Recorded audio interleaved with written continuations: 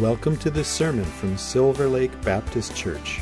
Our mission is to celebrate the greatness of God with all we are for the joy, hope, and renewal of our community. We are so glad you have chosen to listen to our message. We pray you will be blessed by your time with us today. So it's been almost a year since I've been coming, like randomly. And so it's kind of cool. It's like a new beginning, but it's like it's not, because I already feel like I'm part of Silver Lake. And so I'm honored for the opportunity to serve you guys and be part of this family. And so thank you. And we don't take it lightly either. Oops, got that.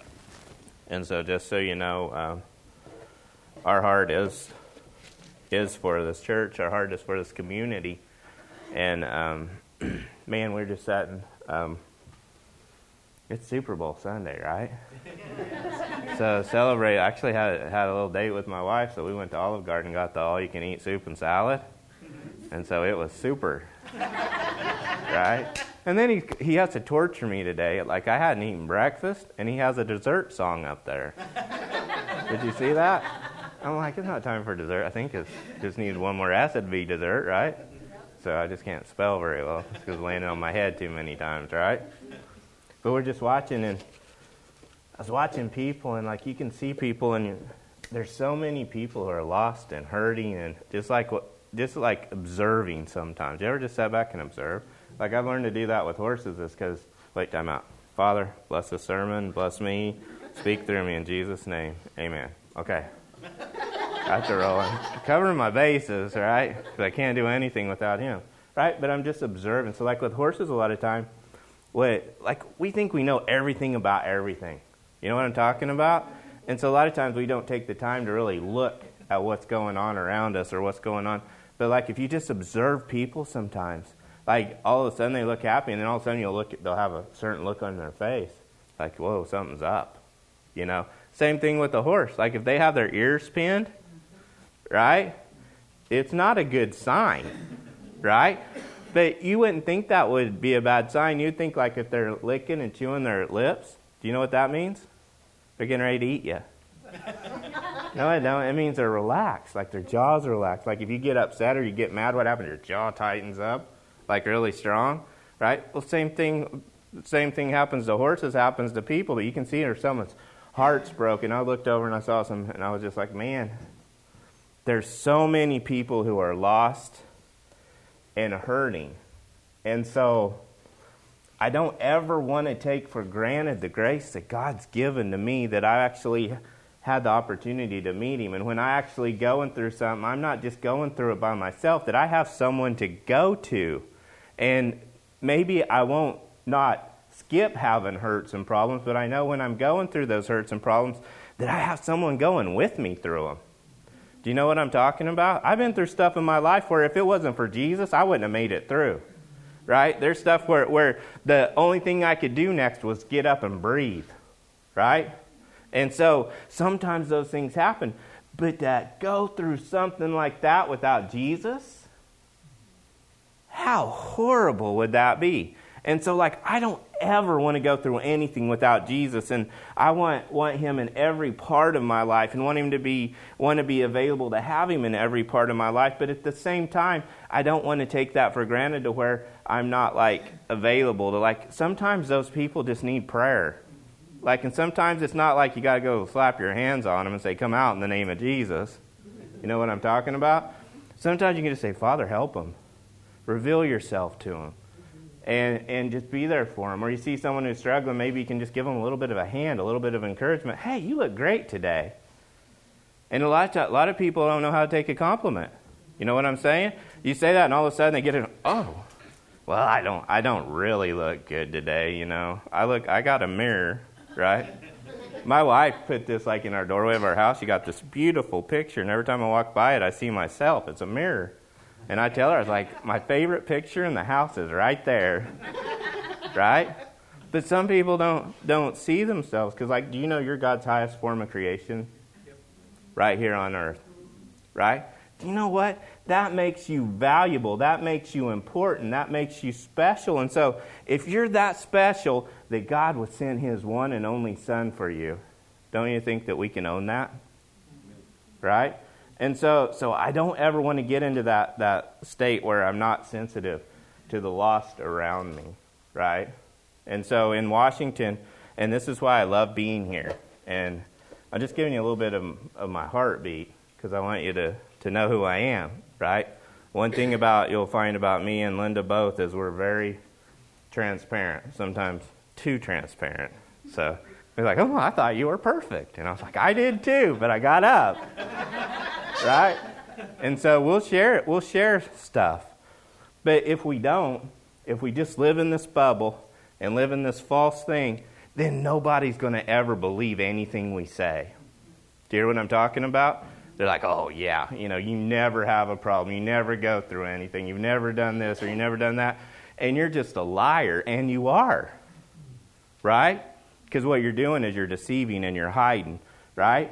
And so we can step out there and say, this is who I am. I'm a son of the living God, but I'm still growing, and I'm still going to make a mistake here and there. And when I do, I'm going to own it, and I'm going to go forward. Right?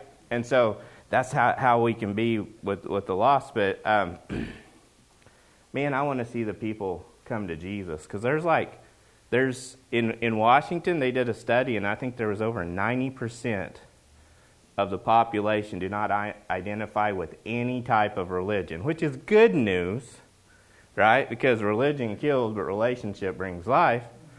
But it's also quite sad, because that means that those 90% don't know Jesus. And so that means like 1 in every 10 people you see know Jesus. That's really sad, unless you're a missionary or a preacher, right?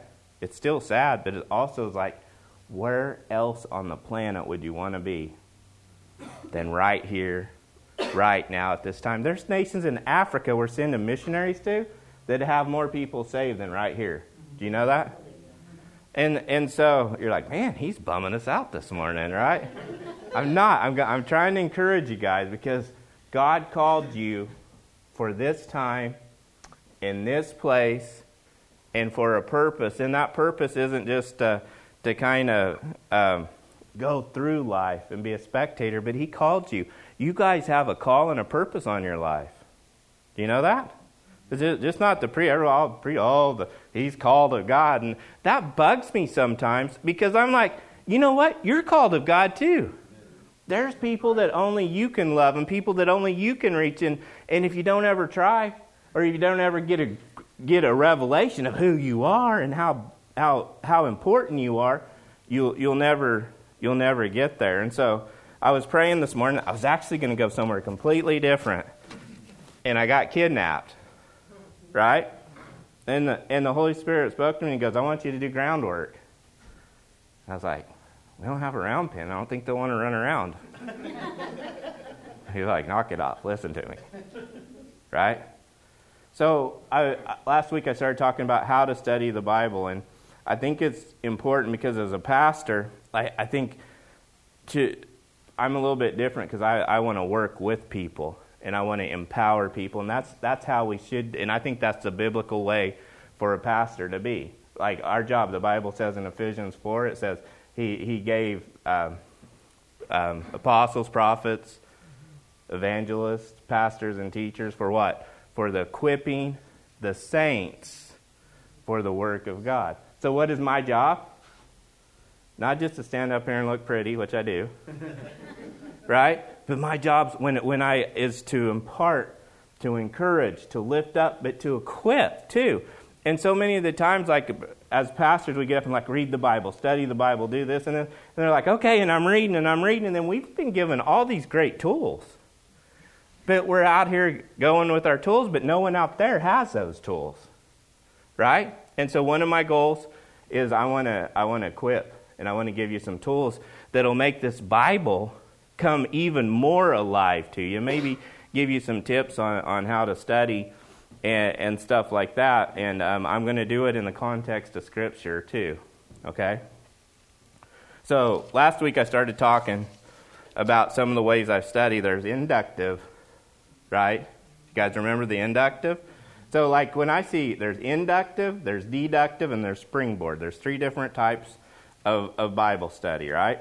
So now the inductive, I always think of, when I see the inductive, I'm going to go in to the Scripture, and I'm going to be a part of the Scripture, right? And I'm going to observe, I'm going to interpret, and then I'm going to find an application. But I'm going to be like kind of an investigation, right? Like I'm inducting an investigation.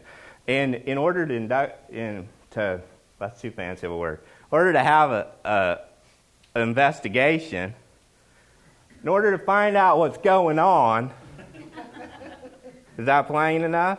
Right? In order to find out what's going on, I need to find out who's involved. What's the characters? Who are the characters?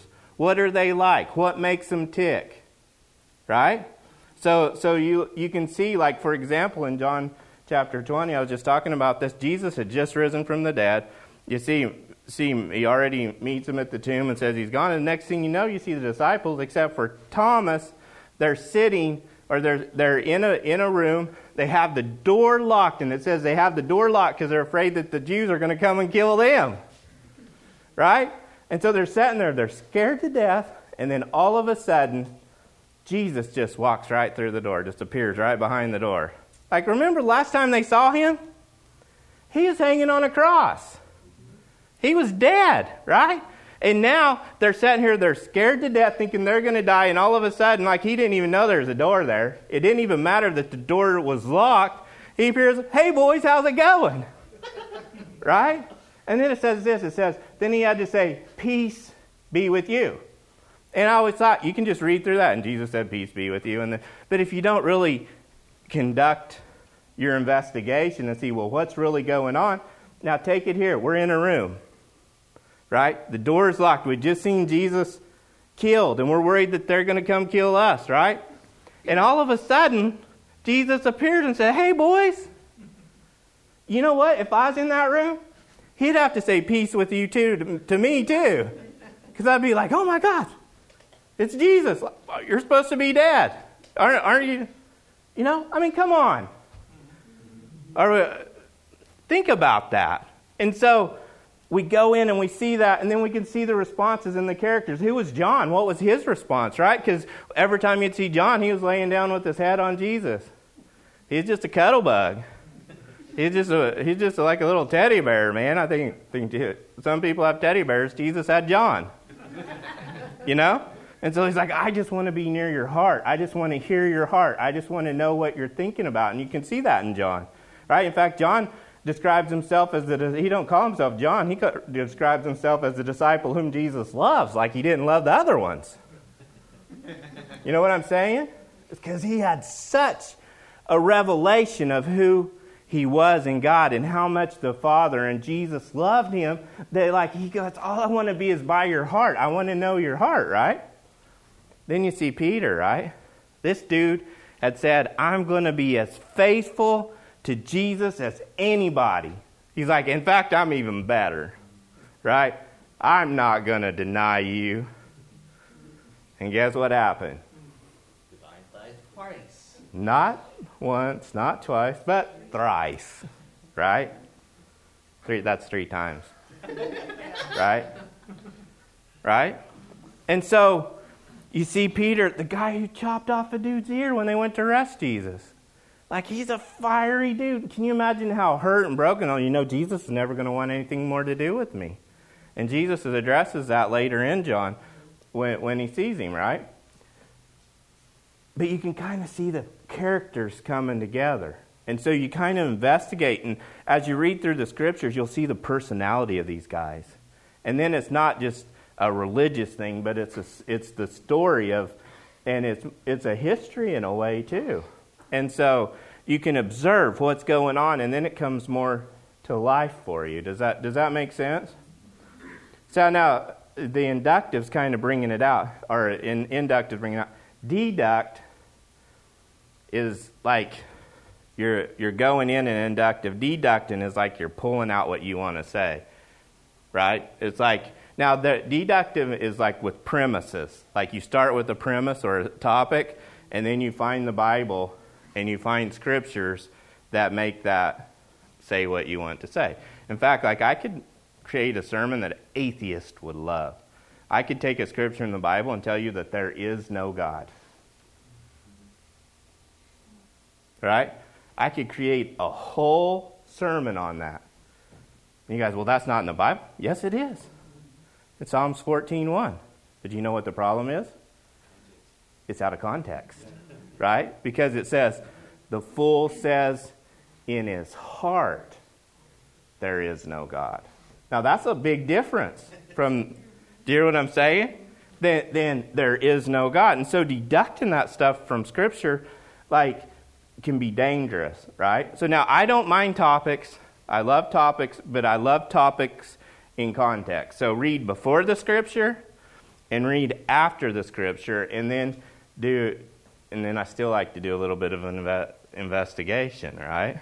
And so don't be afraid to use your imagination. Don't be afraid to go back.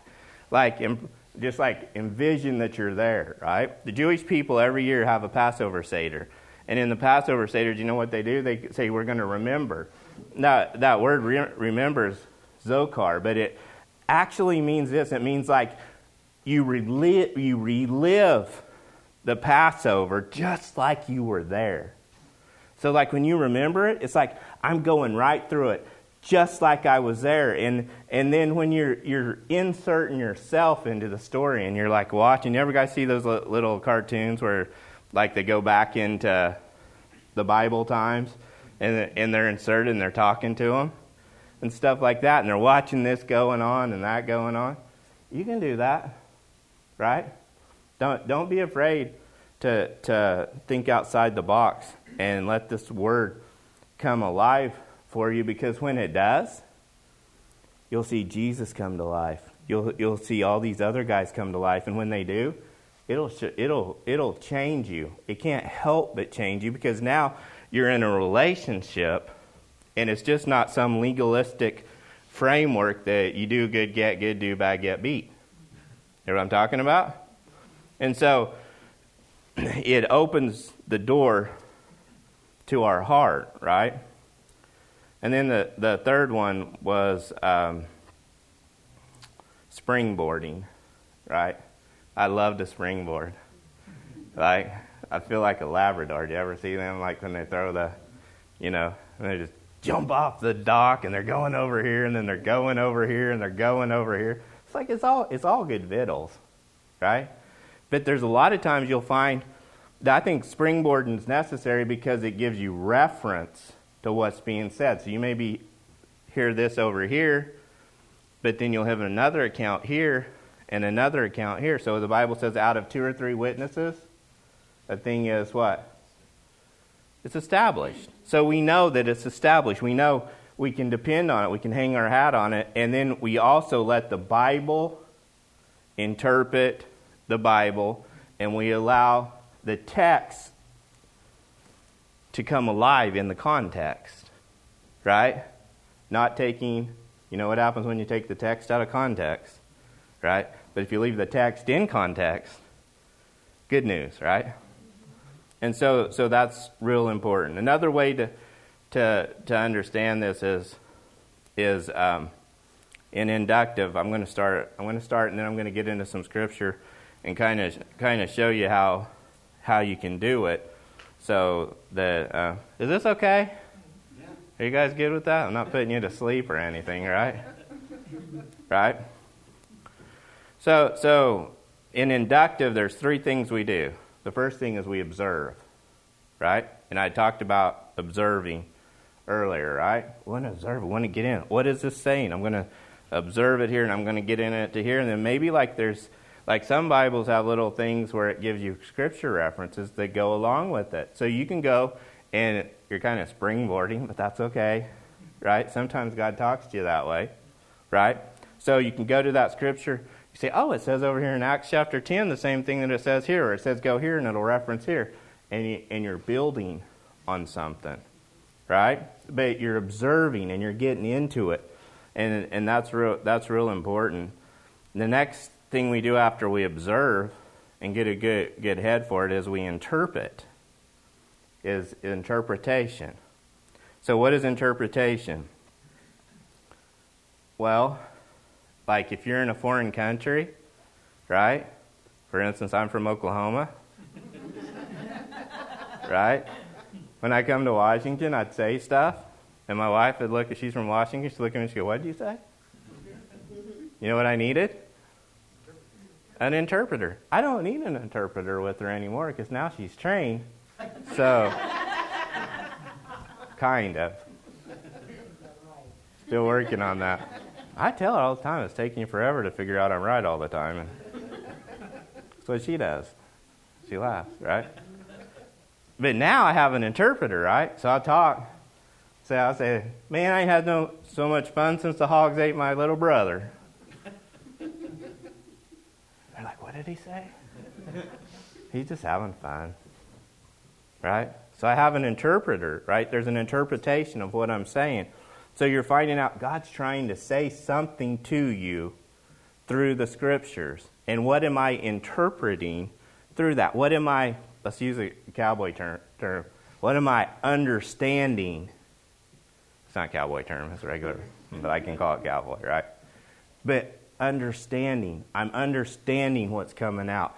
What is God showing me that's coming alive to me that I'm getting out of this? Right? So that's interpret, right? What does it mean to me personally? Because, right, this Bible, you know, I can preach a sermon and 10 people come up to me and tell me I preach something different. Do you know why? Because the Bible is alive. And it's quick and it's powerful. Like, it used to hurt my feelings when I was young. It's like, man, I must really stink because nobody even understood what I was trying to get across. Right? But it wasn't that. When I realized, wait a second, the Bible is alive and it's going to speak, that verse is going to speak something to you and to you and to you and to you. And when it speaks to your heart, that's the Holy Spirit. And He's bringing that to life. And He's saying, hey, right? He's given us promises and precepts. He's saying, these are my promises, and these are where we can walk in our steps, right? And so that comes alive as an interpretation. The third thing we do is application. Now, what does that mean? It means you got to fill out an application. No. It's how does it apply, and where or what do I apply it to me personally, or to the situation I'm in, or to how my life is right now. Because I tell you, anything that you're ever going through, or going to go through, there's an answer right here. Sometimes it's not an answer you want, because like sometimes He said, just wait. Right? Man, I hate that word. Right? But I promise you, He will give you something, and it will affect and be applicable. You'll be able to put it to work in your life. How's that? Man, all those fancy words. I'm trying to be pastoral here, but I was going to be a cowboy. How's that? So here's how one of my mentors taught me, and he's a great. I have so much respect for him. Him and another man that started the cowboy church movement. Like, they would go to rodeos and preach to guys, and they were at a rodeo one time, and they were sitting on the back of a truck you know how the tailgate's off with their feet in. 2 cowboys come up and roped them, drug them down the road. When they got ways down the road, they stopped, and they said, "Okay, we're done now." He said, "You blankety blank blank blanks, now tell me your God loves me." And they crawled to the side, and they're like, "Not only does our God love you, but we still love you too." And that was 50-some years ago. About 6 years ago at the National Finals Rodeo in Las Vegas, they were going through this where they didn't want public prayer and all this. So the people who put on the National Finals Rodeo said, "Yeah, we're not going to have prayer at the rodeo." So all the cowboys had a meeting, and 100% of them voted and said, if you don't have prayer at the rodeo, we don't compete. Guess what they did? They had prayer. You cannot go to a rodeo nowadays where you don't see the culture affected. And it's because of the sacrifice that these guys went through and made that has affected that culture, that affected a big outcome that, like, because that's like viewed by millions and millions of people, right? But they said, you know something? And they make most of their money, to set this in context, they make more money at the National Finals Rodeo than they do all year long, right? So that's pretty big, right? But that one sacrifice. So he always told me this. He says it starts with your head, right? Then to your heart. Then from your heart, your hands. Right? So that's observe with your head. We interpret in our heart. And then the application comes with our hands. James said it. He's like, faith without works is dead. You know why? Because I guarantee you, you have faith that's working, but it may not be the faith in the right thing. Right? Because you believe something you have something in your head that dropped down to your heart that's working through your hands, and it might be the wrong thoughts. It might be the wrong paradigms. But I guarantee you, you have faith in something, and that Scripture is working in your life, whether you know it or not. Amen?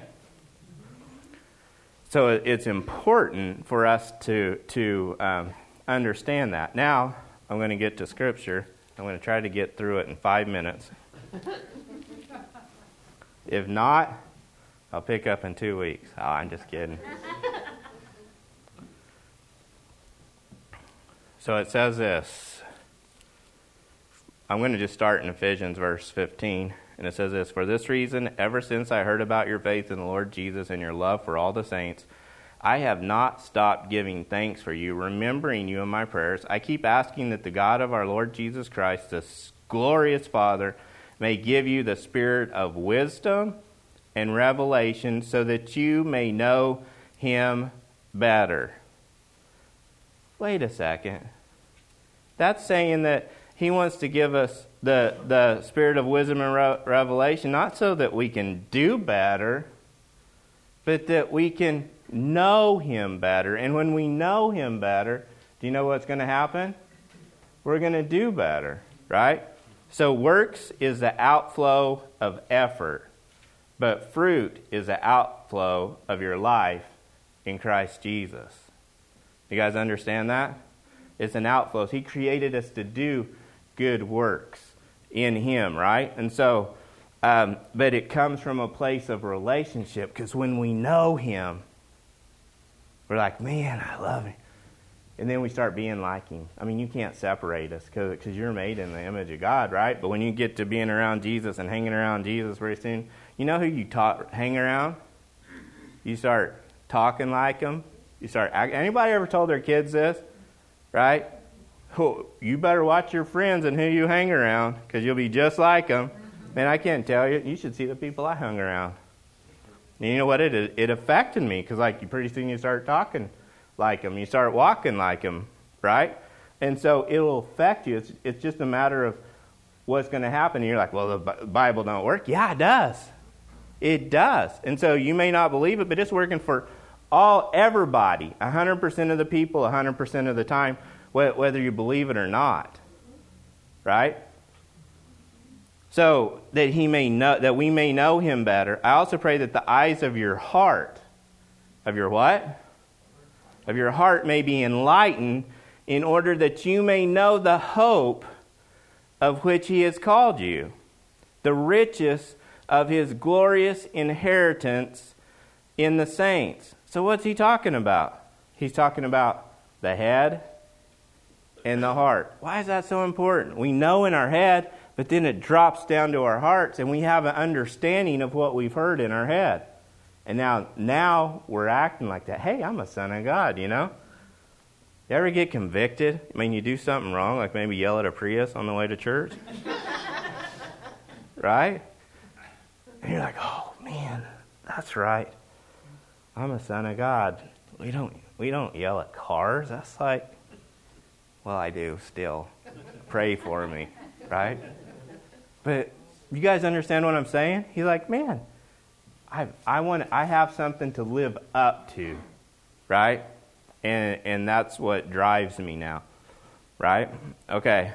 In order that you may know the hope of which he has called you, the riches of his glorious inheritance in the saints, and his incomparably great power for us who believe.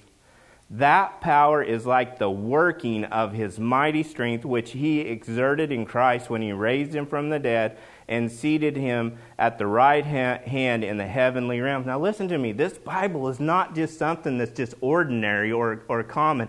It is uncommon. It has power. You better watch out. I'm telling you, it will change your life. If you don't want your life changed, don't do it. I dare you. I double dog dare you. Right? It will change your life. You know, it contains everything you need, but there's power and there's wisdom and there's revelation in it. And it's dangerous to the enemy. Right? And he seated us at the right hand in the heavenly realms, far above all rule and authority, power and dominion, and every title that can be given, not only in this present age, but also in the one to come. And God placed all things under his feet and appointed him to be head over everything for the church. For the what? Which is the body, the fullness of him who fills everything in every way.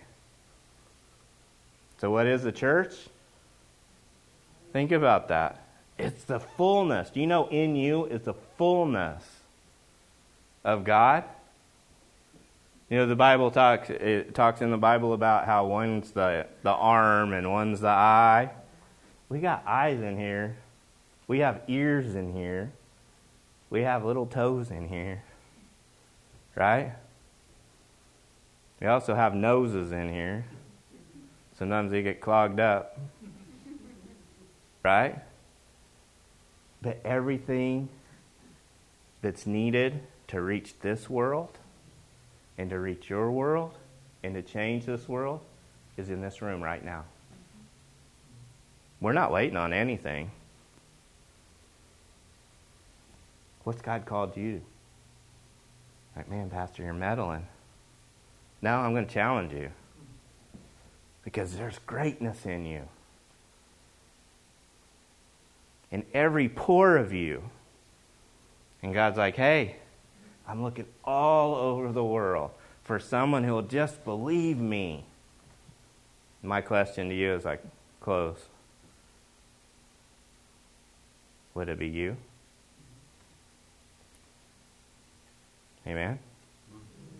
Father, thank you for your word. I just ask that you just open our eyes so that we can see how great you are and what you've got in us and what you're doing through us. In Jesus' name, amen. Thank you for listening.